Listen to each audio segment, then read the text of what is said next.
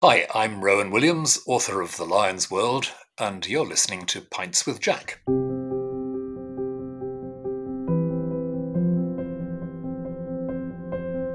If there's life on other planets, then I'm sure that he must know, and he's been there once already and has died to save their souls.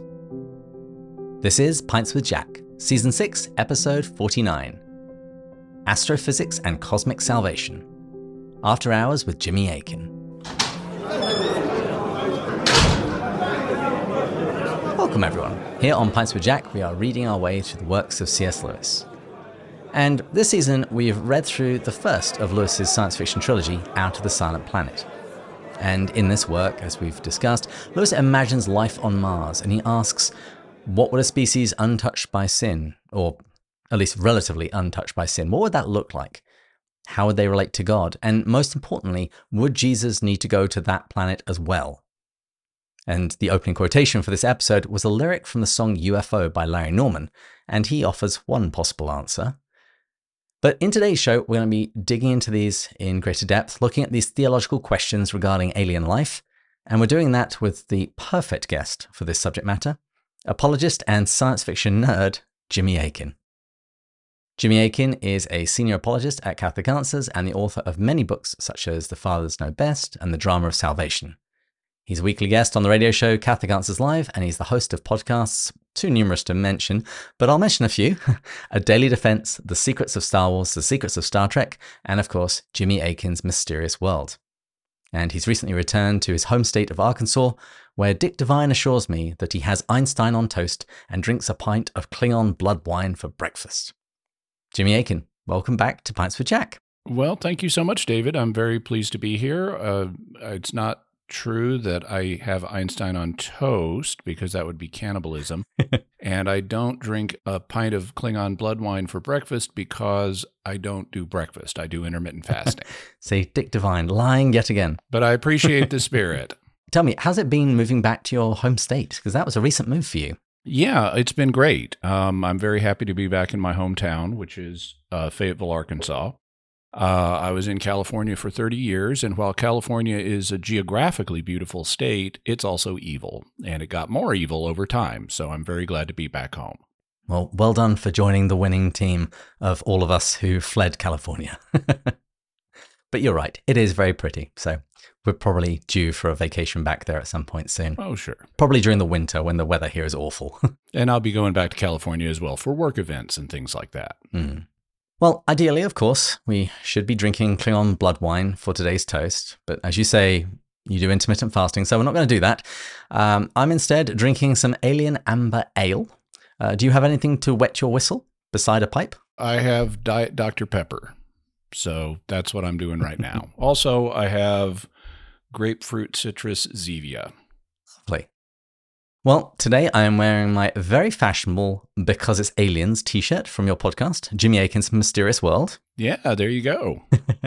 And I'm going to be giving away one of these t-shirts to a randomly selected listener. And if people would like to enter, all they have to do is share this link on social media and tag Pints with Jack. So with that, let's toast in Klingon, Iwilij Jakjaj. Iwilij Jakjaj, which means may your blood burn. Common Klingon toast. Exactly. I actually thought it was may your blood burn in hell. Either no way, mention of hell. It's very cheery. I could pull it apart, but I might get a little bit of it wrong. But basically, you've got the verb out of a usual Klingon order at the end, but "you" means blood and "lij" means your.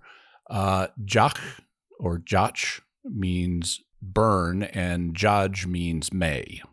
Well, there you go. The fact that you could break that down shouldn't surprise me, yet it still does. Well, not that you really needed any more proof at this point, but would you mind just telling us a little bit about your love of science fiction and also science more generally? Yeah, well, I have an interest in both. It may not come as a surprise, but when I was a boy, Mr. Spock was my role model. And so that combined both science and science fiction. I study science on the regular. I read science books for fun and, just to acquire general background and keep up with the state of things. The most recent book I read was on new discoveries, new research that's been done about the human senses and how they are not as limited as has often been thought. For example, our sense of smell is not really inferior to that of dogs. It turns out that that's a myth based on the idea that the part of our brain that processes smells has a lot less neurons than a dog's brain, but that's not true. And it turns out that we're better at sensing some smells than dogs are, whereas dogs are better at sensing other smells than we are. So we're actually kind of even with dogs. And there's even been research that has shown that humans are capable of responding to a single photon of light with vision. Although there's a question about that I've heard raised, and it occurred to me too when I read it, are they really sensing the light with vision, or are they detecting it through extrasensory perception? And both of those would be possibilities. You'd have to set up an experiment in a very carefully controlled way to exclude the possibility of extrasensory perception and show you're really getting a single photon through your rods and cones. So, that's just an illustration. I also read science channels, aggregators. There's one I check every day to see what the latest science news is. I watch different science channels on YouTube, and I'm always, trying to learn more about the mechanics of the world that God created for us. I'm also interested in science fiction. I have been since I was a kid. Star Trek was one of my favorite shows growing up. I watched it in syndication. And I continue to read science fiction and watch science fiction, and I have different authors that I prefer. I don't have as much of a chance to read it these days as some other folks do, or watch it as much as some other folks do, because I've got a lot of other activities going on. But I do enjoy it, and I do keep up with it. I'm even on 2 weekly podcasts that deal with science fiction. One of them is Secrets of Star Trek. The other is Secrets of Doctor Who. And providentially enough, today I was listening to your Daily Defense, which is the podcast serialization of your book on how to become a better apologist. Today it was an argument for God from quantum mechanics. Oh, yeah. So people might wonder, well, what is the use of all of this stuff for defending the faith? Turns out quite a bit. Yeah, there's also one entry in a Daily Defense. So that's a 365-day book where for each day of the year, I take up an objection to either the Catholic understanding of the Christian faith or the Christian faith in general, or even just faith in general. And I even quote an episode of Star Trek in one of them where Captain Kirk and Mr. Spock are having a conversation about approximations of accuracy. Because, Mr. Spock likes to give very, very precise estimations. Well, let's move on. Sure. Back when my wife Marie worked with you at Catholic Answers, she came back from work one day and told me that you had made a comment about the scientific mistakes in Out of the Silent Planet. Mm-hmm. So immediately I was angry, and then I realized I needed to get over that, because if Jimmy Akin thinks that something about science is wrong, it's probably wrong. So now that we've all enjoyed this book so much going through it this season, what did Lewis get wrong? Well, your memory of it and your listeners' memory of it is going to be better than mine, because I read Out of the Silent Planet quite a number of years ago. And so my memory is not fresh on the subject. But I understand, some of the liberties that Lewis took scientifically were things he knew he was taking. For example, he presents Mars, or Malacandra, as having an oxygen-rich atmosphere, and he knew that was not the case. He knew that astronomy had pretty well determined by when he wrote the book that Mars really doesn't have a lot of oxygen in its atmosphere, but he needed ransom to breathe. So he took a liberty and gave it an oxygen-rich atmosphere. He also borrowed on ideas that were in the zeitgeist of the time about Mars, like in the 19th century. One of the prominent ideas, and here in America, this was popularized by Percival Lowell, who founded the Astronomical Observatory at Flagstaff, Arizona. But Percival Lowell was also very interested in Mars, and like a number of people at the time, he thought that there was a civilization on Mars that had built these canals that were visible from Earth.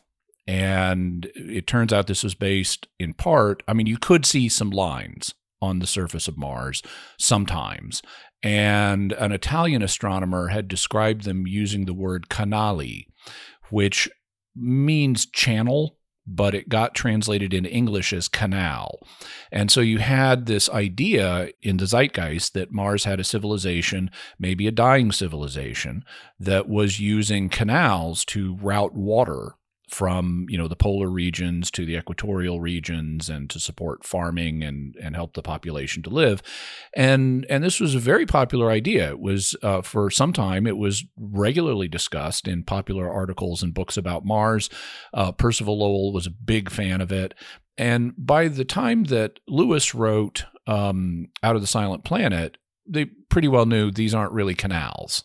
Like one of them is the biggest valley in the solar system, which is just, it's enormous. It's absolutely huge, but it looks like a line, from the distance we're at. And some people thought, okay, this is a canal.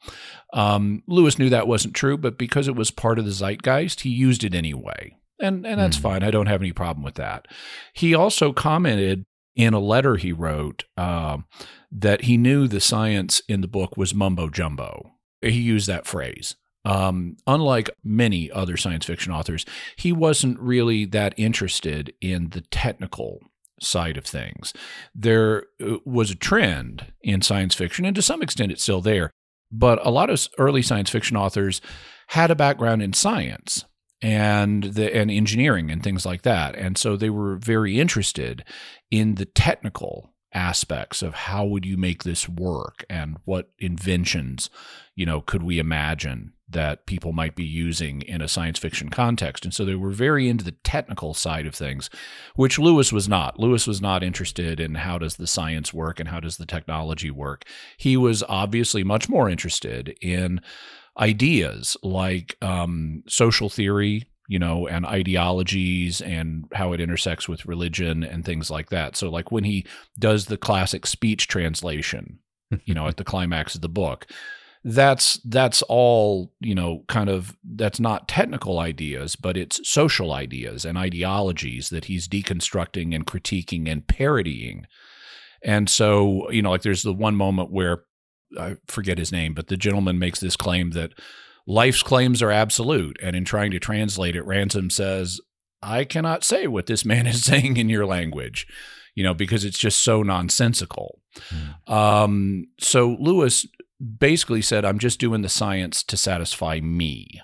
And so he made up stuff, some of which are not actually that bad. Like he had the spaceship being transported by lesser known properties of sunlight. Mm-hmm. And that's actually possible. They didn't really have the concept out there, as far as I'm aware, in Lewis's day, but solar sails actually work. I mean, we've tested them, and you can make a starship or a spaceship move by solar power, just in terms of using light pressure from a star or a laser to push it along in space, like wind pushing on the sail of an ocean-going vessel. And I don't know that Lewis envisioned a solar sail. I'm pretty sure he didn't in the book. But the idea that you could use light pressure for space transportation is a lesser-known property of sunlight. And so you actually could build a ship that is powered by a lesser-known property of sunlight. The one error now in making stuff up to satisfy him, that's fine. An author can do that. But other people may have a different reaction to it. And what may strike you as, okay, this is plausible enough, this works for me, may strike someone else as, wow, that's really inaccurate. And the thing that really stands out to me from when I read it was the way gravity works in interplanetary travel. And forgive me, like I said, because it's been so many years since I read this, but my memory is that when Ransom is being taken to Mars in the spaceship, they feel the gravity of Earth getting lesser and lesser, and then they reach a kind of equilibrium point, and then they feel the gravity of Mars pulling on them more and more as they approach the planet. Mm-hmm. That is not the way gravity works. You don't have this smooth transition. Once you get off of Earth, you're in a microgravity environment, and the effects of Earth's gravity on you after you've achieved escape velocity are going to be minimal. And you're not really going to feel Martian gravity until you get to Mars and are, down in the atmosphere or landed or something like that. You're going to feel microgravity for the vast bulk of that trip. And so it may have, thinking about gravity in this way may have felt natural to Lewis. And he was writing in 1937, so nobody had been in orbit at this point. There were no astronauts in 1937, so nobody had actually felt what it's like and then come back and talked about it. I think an actual scientist could have told you, because we've had Newton's, gravitational equations since the 1600s. So you could have worked this out, and I'm sure people had worked this out, but it hadn't penetrated popular consciousness enough to reach Lewis, and so he imagined something else. And growing up in the space age, it's like, oh, no, that's not how microgravity works at all. And so it leapt out at me. Mm-hmm. Yeah, I have a suspicion there he was also digging into the more philosophical idea of planets exerting an influence. Mm-hmm. So Malacandra, Earth being the fallen planet, and Malacandra being the planet related to Mars and warfare, asserting their influence as they near them. Yeah, and that's another aspect of what Lewis is doing here, because Lewis was a classicist to a significant degree, and so he was very aware of ideas about planets that people had in the past, including their astrological influences. And he's drawing in the Space Trilogy on certain astrological ideas that he's reworking, but having the idea that, okay, planets have an influence on us here on Earth, and that includes Mars, although he subverted expectations when it comes to Mars, because Mars in classical astrology is thought of as being a disruptive influence that can signal war and ambition and things like that. And so he populates it with 3 races that get along great and don't have wars. Yeah. I also don't think it's an accident that in the sequel, which we will be doing not this coming season, but the one after that in Penultimate, Lewis basically discards any pretense at science, and he just has a glass coffin that takes him to the planet. And I spoke to one scholar who has gone through all of Lewis's brother's diaries, Warnie Lewis, and Warnie was commenting about, I think it was an H.G. Wells work, and he said when the author started speaking about how this doodad worked, he described it as a tiresome interruption in an otherwise first-class story. He says, I don't care. I don't want to know how it worked. All that matters is that it did. Mm-hmm. And I think by the time that Lewis decides to go to Paralandra, he's just, magic coffin, that'll do it. Yeah. One of the things that did occur to me as I was rereading it this time was how if you went to another planet with other creatures that followed a different developmental path, there's actually no guarantee that you would even physically be able to speak their language. Correct. Just because your vocal cords and all of the other apparatus wouldn't be the same. And there's actually even a hint of that in the text when Hoy says something that he's just not able to reproduce. Yeah, and that's quite true. If you think about it, just here on Earth, and you think about all the different creatures that exist here on Earth, and the sounds that they make, very few of them make sounds that are like humans. And they have different vocal tracts and other body parts besides vocal tracts that they use to make sounds, like crickets are rubbing their legs together and stuff. Very few things sound like us, and we sound like very few other things. As a human, I could say woof, but I don't really sound like a dog. That's just a human approximation of the sound. Or I could say bark, and that's not really the way dogs sound. We do a little better with cats. Meow kind of sounds like a cat, a little more anyway. Very few creatures sound like humans. Some of them are able to make a single human-like sound, like the Australian species of lyrebird can sound just like a screaming human baby. It's uncanny. It's just like, wow, this is like a screaming, crying baby. You would think that that's what it is if you didn't know you're listening to a lyrebird. But very few have a range of sounds that overlaps with ours significantly. For example, chimpanzees don't. Even though they're our closest relatives, they don't sound like us. They can make some hooting sounds, but they don't have the kind of vocal tract needed to produce human-like sounds, which is why, even though there were some early efforts to try to teach them to speak, they switched over to trying to use sign language because they have better motor dexterity in their hands than a vocal tract able to communicate in a human way. There are a few creatures that do, certain birds do, like, parrots are famous for being able to reproduce human-like sounds and say "Polly want a cracker" or whatever they hear around them. And some of them are actually intelligent enough to be able to understand what they're saying to a significant degree, even though it's something they've never heard before. They may not understand what they're saying exactly the way a human would, but they're able to put together different words that they've learned that they know the meaning of. My favorite example of that is actually from a parapsychological study that was being done to test whether a particular parrot, I forget the species of parrot, but whether it could pick up thoughts from its owner, who it had a strong bond with. And what they did was, in this apartment building, they left the parrot in the apartment where it lived. They put the owner in a different apartment, so cut off from contact with the parrot. Then they showed the owner on a monitor images that the parrot knew words for. So like the parrot knew the word car, and so they'd show the owner a picture of a word car, and meanwhile they're monitoring the speech of the parrot and what it's saying, if anything, while the owner is looking at a picture of a car or a picture of an umbrella or whatever the parrot knew the words for. And they found that the parrot did have statistically higher than random chance correlation with what the owner was looking at. But they were strict in their scoring. And so if the parrot didn't use the word that was associated with the picture, they didn't count it as a hit. But one of the pictures they showed was of a picture of a person driving a car, and they're sticking their head out the window and looking, they've got their head out the window, they're looking down in front of the car, and the parrot did not say the word car. What the parrot said was, "Careful, you stuck your head out." And it's, wow, okay, "Careful, you stuck your head out" is probably not a phrase the parrot has used to hearing, but it corresponds with what was in the picture, and it sounds like something the parrot formulated on its own, suggesting a high degree of comprehension of what those words mean.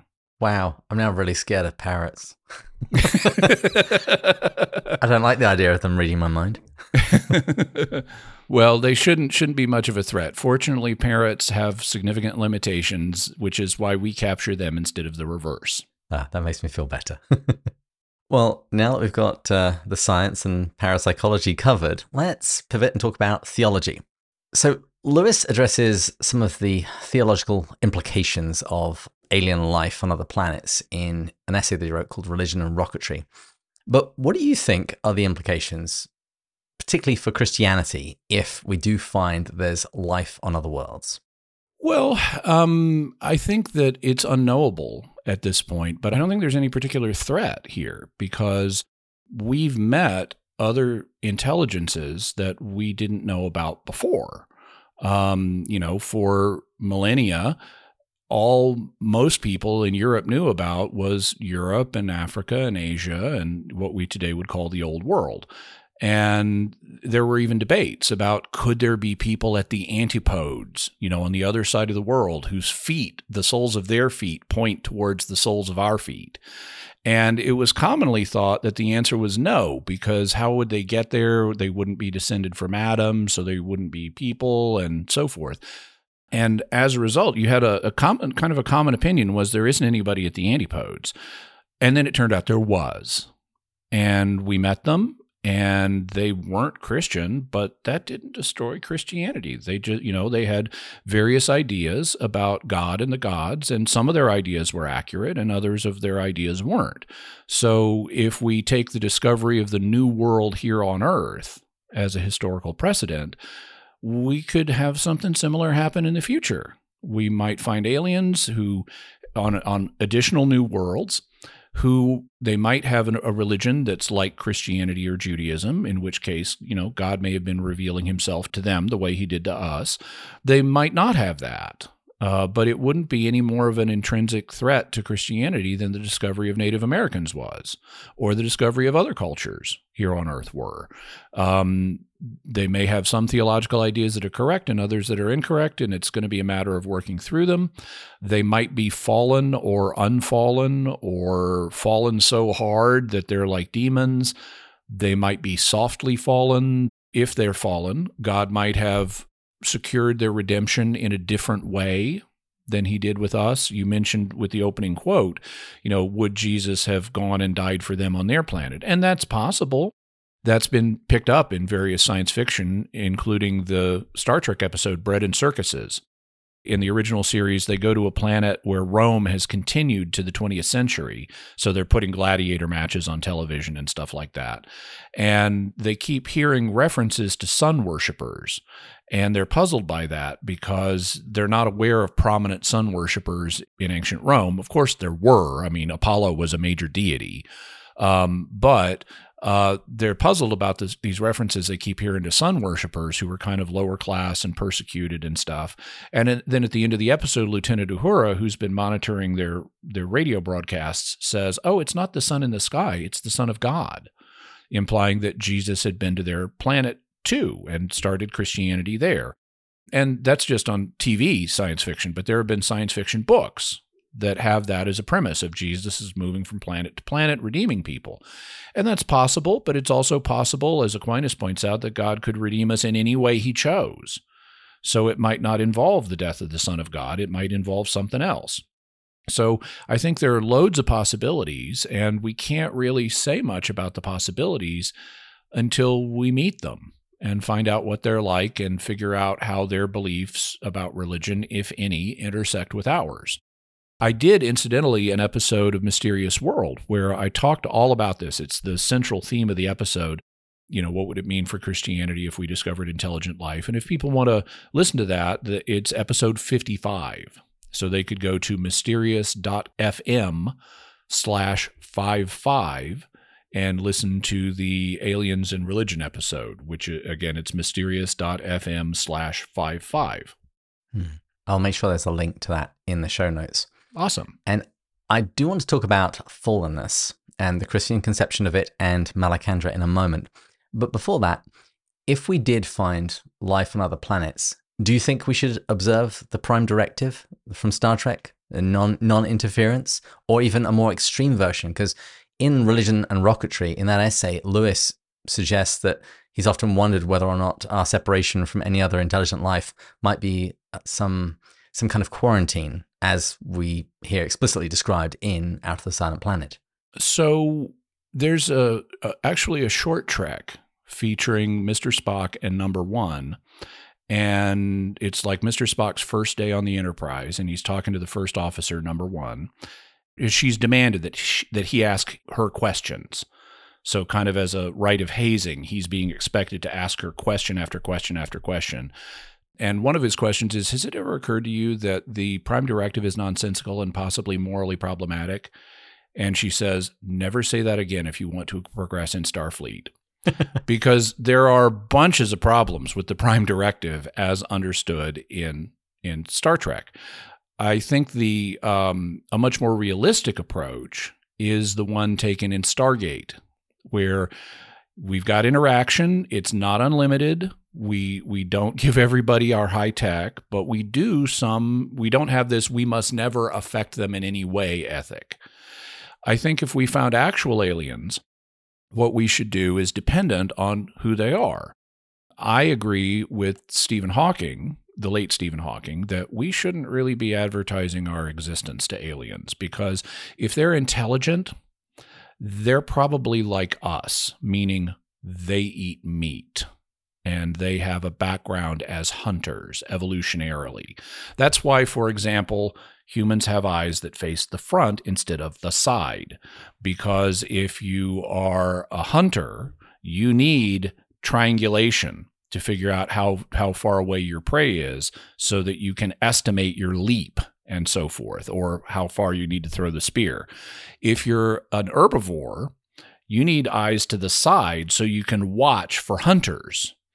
And so that's why herbivorous animals like cows and horses have side-mounted eyes, and predators like humans and lions and wolves have front-mounted eyes. And being a predator tends to be associated with intelligence, because you need intelligence to sneak up on your prey, but you don't need intelligence to sneak up on a blade of grass. So intelligence is associated with being a predator, and any aliens that we find that are intelligent are likely to have a predatory evolutionary history as well. And that means they're fellow members of the Predators Club. Now, you may notice predators here on Earth tend to have a membership privilege. If you're in the Predator Club, other predators are going to think twice before attacking you. That's why we don't just go out and, randomly attack bears and lions and stuff like that. If we go out hunting, we tend to go after game animals that tend to be herbivorous. And the same thing is true of other predators, because we're all dangerous. And you don't want to mess with something that's dangerous. And so if we find extraterrestrials that are intelligent and they're more advanced than us, I don't want to advertise our existence to them. I don't want to be saying, hey, we're here, come visit, because it tends not to go well when you have cultures meeting at different levels. The technologically superior culture tends to overwhelm the lesser culture. So I would advocate isolation from more advanced aliens, and only very slowly open up to actually having contact with them after a long period of observing them and getting ourselves up to speed so we could match them in a fight, if it came to that. If we meet aliens that are less advanced than us, then I wouldn't say use Star Trek's Prime Directive, but I would say use the same kind of protocols that anthropologists use in dealing with less technologically advanced cultures. You don't want to come in and just overwhelm them. But that also doesn't mean you have no contact with them. Instead, you do a kind of limited contact thing where you try to respect and protect their culture from being destroyed. But you are able to interact, and you can even embed anthropologists to study their culture and so forth. So I would say we already have at least models of the kinds of protocols we would want for interaction with extraterrestrials, at least tentatively. We'd have to modify those based on who we actually find and what their psychology is like. Because thus far, we only have the psychology of humans and other Earth creatures to look to. But I can imagine, aliens that are intelligent and have non-human psychologies that might mandate a change in how we work. For example, I have an idea for a science fiction story I may write someday, where we encounter aliens. They're intelligent and they're technological and they're more advanced than us, but their psychology is like that of chimpanzees. So if you imagine an intelligent, technologically more advanced than us species that is as hyper excitable as chimpanzees and has the same territorial instincts that chimpanzees do. Like the first contact in this story is going to be they discover us, and the first thing they do to stake out their territory and prove that we need to respect them is they destroy Pluto. They use a mass driver and bam, Pluto is shattered, just to show us that we need to respect them. Or maybe just to end the argument as to whether or not Pluto's a planet. Doesn't matter anymore. It's gone. Well, in my universe, Pluto is justly recognized as the planet it is. If something's big enough to be round and not big enough to glow, it's a planet, including our sister planet, the Moon. Wow. Well, there we go. We have our policy going forward in our intergalactic travel. At least those would be my proposals, but no one listens to me, so it won't matter. Well, I do think you make some very good points, particularly if these other races are fallen. And that's where I want to go now. I want to speak about Malacandra, but before we get there, one passage that I often hear mentioned in relation to fallenness is trying to tease out the ripples of the fall. Basically, how wide was it? Was there death before the fall? And in Romans, Paul speaks about all of creation groaning. Now, if all of creation is groaning, does that mean that therefore a singular fall of our first parents affected the entire cosmos, meaning that any other planets which had alien life, that they would necessarily be fallen as well? There's no way to provide a definite answer to that question because we don't know what it pertains to creatures on other planets.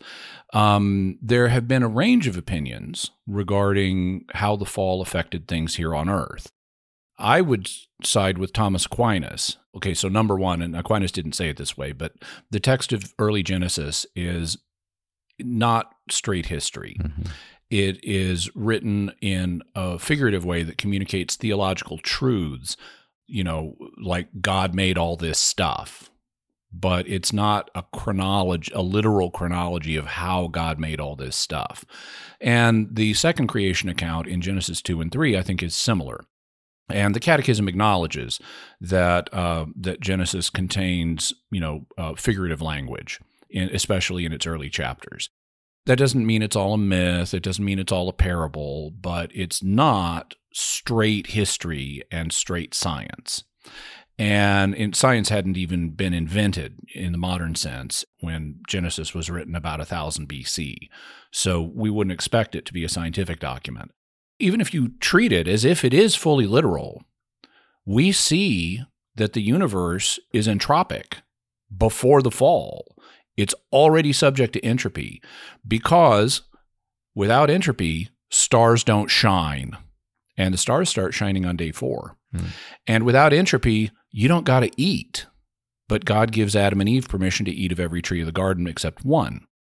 So we already see that the universe is subject to entropy, which is the tendency to go from a high energy, high organization state to a low energy, low organization state so that systems run down and break down over time. We also see that there's death before the fall because if you eat a piece of fruit, it dies. Your stomach acid is going to take it apart. It's not going to be a living piece of fruit anymore when you get done with it. So we already see death in place and entropy in place in the world prior to the fall, even if you take the text fully literally. Well, Aquinas looked at the text and said, okay, did animals change their nature when man fell? Did lions eat grass rather than antelopes before the fall? And you look at what the text says, and it talks about humans falling, and it talks about humans are going to die. God tells Adam and Eve, in the day you eat of this tree, you shall die. He's not talking about lions or tigers or bears. He's talking about humans. And so Aquinas said, the natural tendency of every system, he didn't have the word entropy, but he had the concept. He said the natural tendency of any system, any physical system, is to corrupt over time. We today would say because it's subject to entropy, unless it's supported by grace. And that would be true of us too. Because we have bodies, they're physical systems, their natural tendency is going to be to corrupt over time, unless they're supported by grace, which Adam and Eve had available to them in the form of the tree of life. But then when they lost access to the tree of life, they lost access to the grace that could keep their physical systems alive, and so they became subject to death.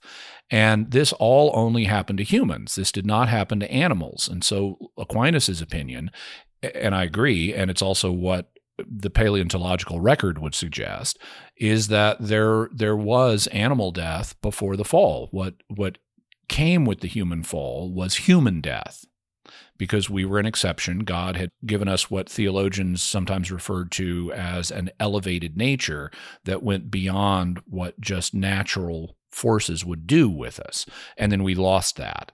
When it comes to St. Paul's statement about all of creation groaning, well, he's thinking of things here on earth. He's not thinking about Vulcans, because he doesn't know about Vulcans. He doesn't even know, St. Paul doesn't know, in all likelihood, that stars are other suns, because that was not a common view in the ancient world.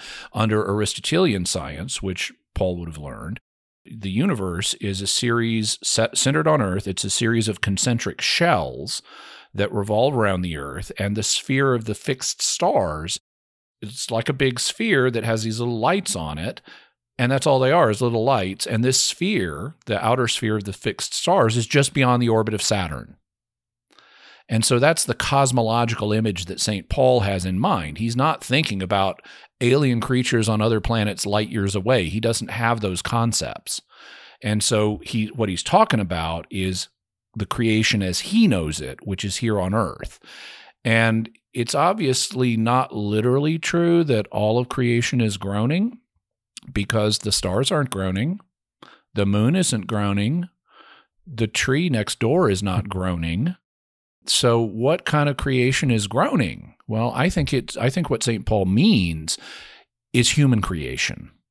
He's using a mode of speech where it's sort of the reverse of a pars pro toto. Pars pro toto is where you have a part that you refer to as a way of referring to the whole. Mm-hmm. So I could say, for example, all hands on deck. Well, I don't mean everyone put your hands on the deck. I mean, everyone who has hands come up on deck now. I'm using the term hands as a part to refer to the whole person.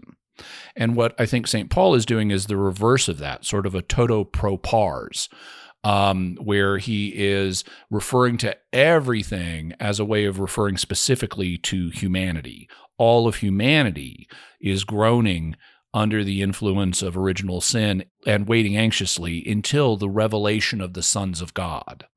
So that's how I take St. Paul on all that. So I don't think we can infer anything from Scripture about what the conditions may be for aliens and whether they're all fallen or all unfallen or some mix.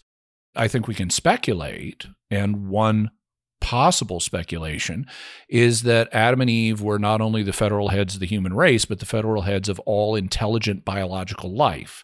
And if that happened, if that was the case, then every race and every intelligent race in the universe fell when our race fell. However, I think that's, even though it's possible, and I can't rule it out because we don't have the data we need to rule it out, I think it's unlikely. You'll notice I had to throw in the word biological into biological intelligent life, because God has made other intelligent creatures, the angels, and they're intelligent, but they're not biological. And what happened with them? Well, like us, they were given an option about, are they going to serve God or not? And some of them took the option to serve God, and some of them didn't, which is different than what happened with our race. Our race rejected the option of serving God, and we all fell as a result. So what we see from this is, at least, and now we've got a really small data set here. In an experiment, this would be n equals 2, but the number of test cases is only 2, but we see that in the 2 test cases, they're both given an option to serve God or not. And when some of them rejected the option, different things happened. Angels are not biologically reproductive. So each angel is created independently of all the other angels. There's no organic connection between them. And some of them fell and some of them didn't, because they each exercised the option individually. But humans are biologically related, and when the root of our race went bad, it affected all of their descendants. And of course, we reproduce biologically. So it's like if you're a parent and you're Homer Simpson and you are playing with glowing green radioactive rods, even though actually fission looks blue rather than green, you're going to damage your genes, and your kids are going to have, bright yellow skin, bulging eyes, and huge overbites. With us, when our first parents fell, they damaged themselves, and that damage rippled to all their descendants. So what would other races be like? Well, it could be either of these models or something else. But given that God gave both the angels an option and us an option, My suspicion is that I think it's more probable that God would give every intelligent race an option, because what he cares about most is love. That's the two great commandments: love God, love your neighbor. So it's obvious God's number one priority is love. And he seems to want freely chosen love. If love is his first priority, and he wants love freely chosen rather than just loving behavior programmed into us, then that would suggest he's going to give a free option to every intelligent race he creates to either love him or not, and then it's going to be up to them what they do with it. Hmm. But then what actually makes a race, a planet, a people fallen? Because on Malacandra, we've argued this back and forth. Well, it's mainly Matt and Andrew have argued, and I've sat back and laughed. I'd love to get your take on this, because on Malacandra, we see that obvious sinful behavior, it seems to be pretty rare. We hear stories, I heard somebody once that wanted two mates, someone started eating soil, basically what they call bent behavior. It seems to be very rare, mostly relegated to stories. Actually, the eating dirt is not really bent behavior. This is another scientific error on Lewis's part. Oh, okay. Lay it on me. So there's a wonderful book about parasites and how they work and how they interact with humans. And it's absolutely fascinating and gross. I used it as the basis of an episode of Mysterious World on mind control parasites, because there are parasites that will affect your mental function. And so these are mind control parasites, and they'll get you to behave in certain ways so that you serve their interests.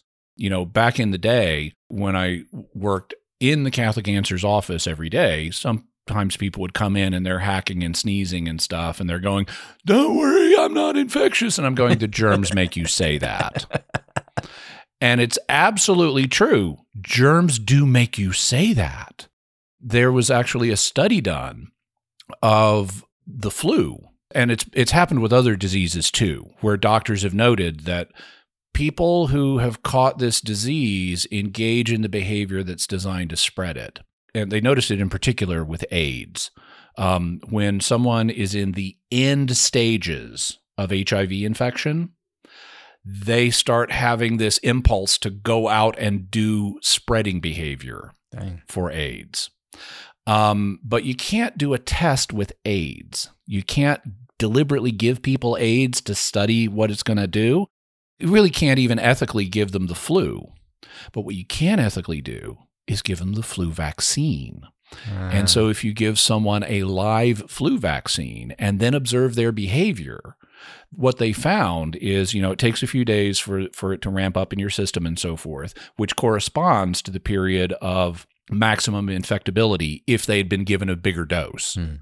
But they're only given a small dose of a live vaccine. But at the peak of when they would be most infectious, wallflowers are going out to parties and suddenly they're not staying home anymore. And so actually the flu is a mind control virus that is designed to get you to engage in behavior to spread it.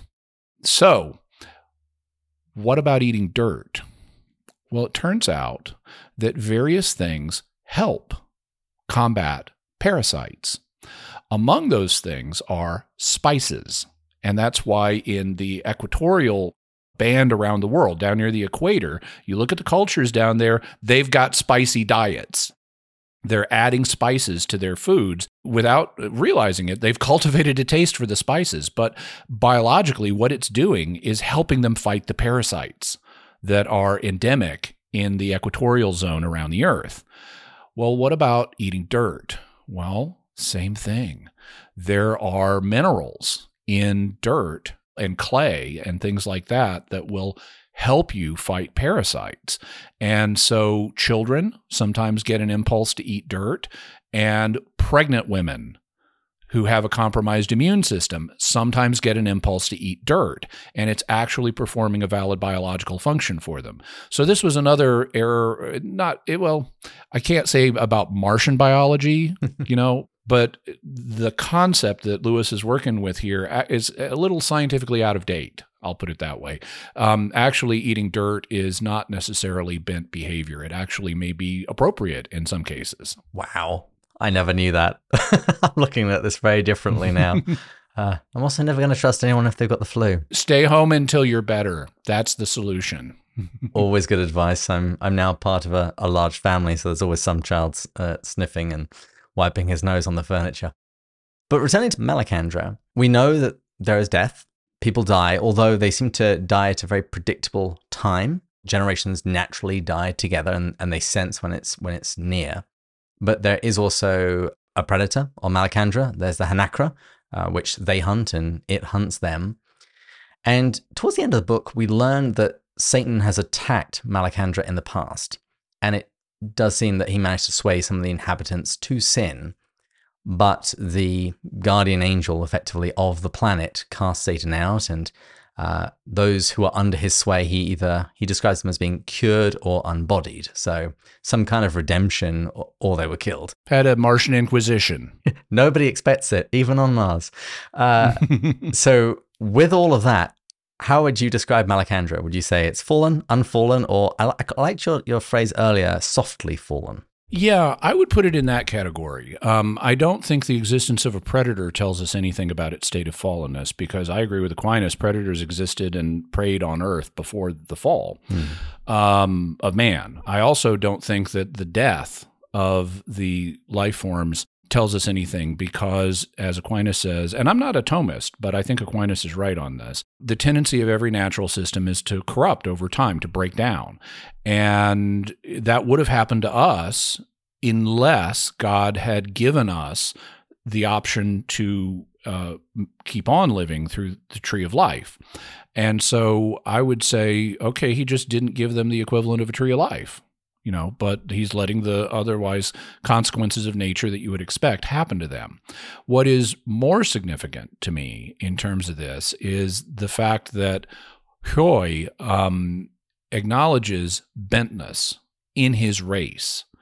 And there's sort of two ways to look at that. Either Hoi is correct that there's bentness in his race, in which case his race has fallen, or Hoi is incorrect about bentness in his race, in which case he's bent, at least has bent judgment. So I think either way you go, there's some bentness in their race, but they don't seem to be near as bad as we are. So I would say they are lightly fallen or softly fallen or something like that. They fell, they just didn't fall as hard as we did. And similarly, we didn't fall as hard as angels did. The ones that went bad, once they went bad, they're like the little girl with the little curl right in the middle of her forehead. When angels are good, they're very, very good. And when they're bad, they're horrid. And so the angels, the ones that fell even harder than we did. The Hross just didn't fall as hard as we did. That would be my take based on the data in the novel. I really like that, and I really like the conclusion that you've reached, because I would say the consensus of our co-host is certainly in that direction. But before we wrap up, I've got to ask you the big question. Do you think there's extraterrestrial life out there? And do you think they've ever visited us? Intelligent or non-intelligent life? Or both? I'm going to say intelligent. Okay, I'll give you the both answer for free. Wonderful.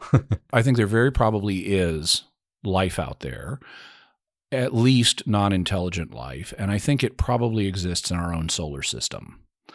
In fact, I did a pair of episodes of Mysterious World that I really should recommend to your audience because it intersects directly with the themes of the book that y'all have just read. I did a 2-part episode on life on Mars. In part 1, I talked about the history of thought about life on Mars and Percival Lowell and all that, and that's episode 179. You can go to mysterious.fm/179 and listen to that. And then the next week in part 2, I came back and said, what's the scientific evidence for life on Mars? And so that's episode 180. It's mysterious.fm/180 if you want to go directly to it. And the evidence is really good for there being primitive life on Mars. I mean, surprisingly, really good. In fact, when the when the Viking probes did the tests back in the 1970s, they got a positive result. And then the higher-ups at NASA did a post hoc change of the criteria for life detection so that they could say, nah, actually not. But since then, there has been a continuing stream of new evidence that also supports that conclusion. So I think there's a really good chance that there actually is primitive life on Mars. The question would be, how did it get there? Because it could have been created there, it could have evolved there, or it could have come from somewhere else, like Earth. Because we know we've got Martian meteorites on Earth, where a chunk of Mars's surface got blown off into space and eventually it found its way here. Well, there are also going to be Terran meteorites on Mars from the same thing. Little chunks of Earth's crust get knocked off in an impact. They float around the solar system, and some of them are going to land on Mars. And here on Earth, we know we've got life. And some of that life is extremophile, meaning it exists in and continues to live in very extreme environmental conditions, including vacuum and extremely cold temperatures and things like that. So I think it's quite possible life got started here on Earth, and then a chunk of Earth's surface gets knocked off into space with an impact. It's got extremophile bacteria in it. They continue to survive in the heart of some rock. This rock eventually lands on Mars, and it starts spreading from there now that it's back in a more congenial environment. It could also go the other way around. It could have started on Mars and come here. It could have started somewhere else. Right now, there are scientists who are seriously looking at the possibility of life on, for example, Jupiter in the oceans, the water oceans, or other oceans that are on Jupiter's moon Europa and Saturn's moon Enceladus. So there are multiple habitable places, it would seem, in our own solar system, and if life appears in any one of them, it can spread to all the others. So given that we have life here and it can spread to multiple other habitable zones in our own solar system, I think it's very probable that primitive life exists elsewhere, and that some of that primitive life came here and visited us. If life got started on Mars, it could have hitched a ride on one of the Martian meteorites. So it could be microbial aliens here now or in the past. When it comes to intelligent life, it's harder to say because intelligent life is harder to come up with. It's only happened so far as we know, unless the Silurian hypothesis is true. It's only happened once in the 4.5 billion year history of our planet that God put intelligent life here. In fact, for most of the history of Earth, life was microbial. It's really only been in the last, Earth is 4.5 billion years old. It's really only been less than a billion years that we've had multicellular life. So you had this extremely long period of microbial life, and then you start to get multicellular organisms, and then whoosh, you get, dinosaurs and humans and all that stuff, and intelligence just at the end of that. So I think that intelligent life is going to be rarer than non-intelligent life, but given how big the universe is and how many billions and trillions of stars and planets there are out there, my suspicion, and if I had to bet, which I don't have to, but if I had to bet, I would bet that, there's probably intelligent life out there. Has it visited us? Because and part of that is theological. I mean, I can imagine, and it's obvious God has made a really big universe, most of which is not filled with life. But we know he's interested in intelligences because he's created more than us. I mean, we also know for a fact about the angels. And if he's made us and if he's made angels and he's got a huge, enormous universe, my guess is he's got some other biological intelligences elsewhere in the huge, enormous physical universe. Have they come here? I don't know. I'm open to that possibility. I'm not convinced of the possibility. There are ways that even with slower than light travel, there have been estimates done. You can use robotic probes and stuff to do this. You could effectively map and colonize a galaxy in about 1 million years. So if there are intelligent life forms elsewhere in our galaxy, and they've been intelligent for 1 million years or more, they very well could have reached us just by slower than light, by probes and stuff like that. And if they're 1 million years ahead of us technologically, they may have faster than light. There are solutions that allow for faster than light travel under Einstein's general relativity.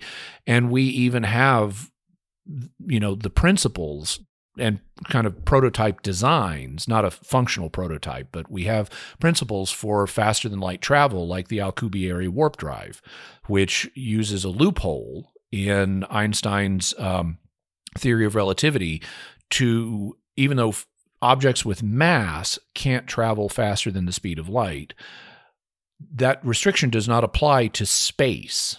Space can travel faster than the speed of light, and in fact, it does so in relative terms. There's a cosmic horizon where, the farther out in space you get, the faster things are moving away from us because of the Hubble constant. And there is a point you reach where in relative terms, they're moving away from us faster than the speed of light. So there's a cosmic horizon. Every year, more stars fall over that horizon, and we'll never see them again because now they're too far away for their light to reach us. And so given that space is not subject to the light speed limit, you could move a patch of space from one place to another faster than light by contracting the space in front of it and expanding the space behind it. And that's the principle of the Alcubierre warp drive. And that's just one solution. So if you talk to physicists who've studied this question, and it's not just Alcubierre, it's other people like Michio Kaku and Sabine Hassenfelder and other people, they'll say, well, we can't build one today, but it may very well be possible for us one day to build a faster than light travel mechanism. And if you got 1 million years head start on us, aliens could have already done that and could be visiting us faster than light. So I think it's possible that intelligent life is visiting us, but given the UFO cases that I've studied, I am open to some of them being extraterrestrial, but I'm not convinced of that. There are other explanations as well. And so when it comes to the visiting question for intelligent life, I'm open, but not persuaded at this point. And in another piece of serendipity, your co-worker Trent Horn, in his podcast today, he was talking about generational travel. So that we all jump on a spaceship and we start heading for the nearest inhabitable planet, and several generations will live and die on that ship. And then that would be one way of doing some colonization. That's one way of slower than light travel between star systems, generation ships. There are other possibilities too, not all of which would be in accord with Catholic moral theology, but that's not going to stop the Chinese. You could have embryos or gametes in storage that you then thaw out and grow once you get to the destination, just for example. Or you could print them. You got a cellular printer, you print up a new totipotent stem cell and turn it into a baby when you get to your destination. And as the father of a small child, I'll say when he becomes a toddler, he'll then just destroy everything. You'd want some robot nannies. Exactly. That's what I need. Jimmy Akin, thank you so much for coming on the show. Yeah, my pleasure. As the landlord rings the bell for final drinks, can you tell people where they can find out more about you and listen to episodes specifically of Jimmy Akin's Mysterious World? I work for Catholic Answers in San Diego. Our website is Catholic.com, and you can hear more about me there, as well as our other activities, our other apologists. My personal website is JimmyAkin.com, which I use as a kind of hub for my online activities. I'm on various podcasts, and in particular, I want to highlight Mysterious World because it intersects with the themes we've been talking about today. Every Friday, we look at a new mysterious subject. We look at them through the twin perspectives of faith and reason. What would reason tell us about this? What would the faith tell us about this? And we're open-minded but critical.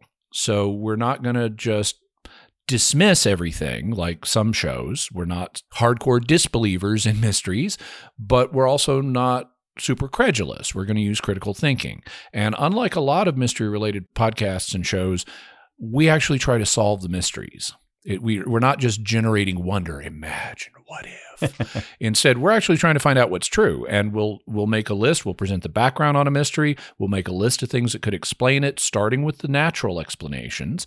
Then we'll go through them and say, well, how well do these explanations fit the data? And sometimes we get it down to one explanation or just a few explanations, but we try to solve them to the extent possible.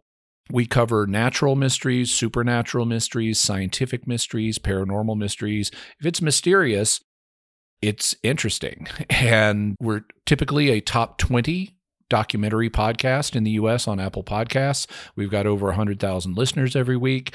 And so check it out. It's in Apple Podcasts and Spotify and Stitcher and all that. So it's in all the standard podcast directories. Its homepage is mysterious.fm, like the radio. So mysterious.fm. You can also go to my YouTube channel where we have a video version of it. And that's youtube.com/Jimmy Akin. Particular episodes that your audience might be interested in, given what we've talked about today, include episode 55 on intelligent aliens and theology. So that's mysterious.fm/55, and also the two-parter on life on Mars, which is episodes 179 and 180. So that would be mysterious.fm/179 and mysterious.fm/180. And we also have lots of other mysteries, including other extraterrestrial ones. So if that kind of thing is of interest to you, check us out. And if you're interested in more terrestrial mysteries, I really enjoyed today's episode on the Masons. Leo Taxel, his startling Masonic revelations. Mm-hmm. Thanks again to Jimmy Akin for coming on the show. Thanks to our audio engineers, Taylor and Sarah. Thanks to all of our listeners, patron supporters, and particularly our top-tier supporters, Alex, James, Matt 1, 2, and 3, Erica, Marvin, Joelle, Deborah, Amanda, Emmy, Thomas, Bill, Joanna, Bud, Shane, Kay, Paul, Kimberly, Gillis, Gary, Stephen, Kelly, Chris, James, Kate, Peter, David, Angela, and Rowdy. We pray for you all each week. And particular attention is given to our prayer request channel. And if you've enjoyed this episode, please check out Jimmy Akin's Mysterious World. And if you would like an opportunity to win one of the t-shirts that I'm wearing, please share this episode on social media and tag Pints with Jack. One person will be chosen at random, and you will get a t-shirt in your size. And please join us again next time when Matt, Andrew, and I will be celebrating the season finale, when we'll be going further up and further in. Cheers!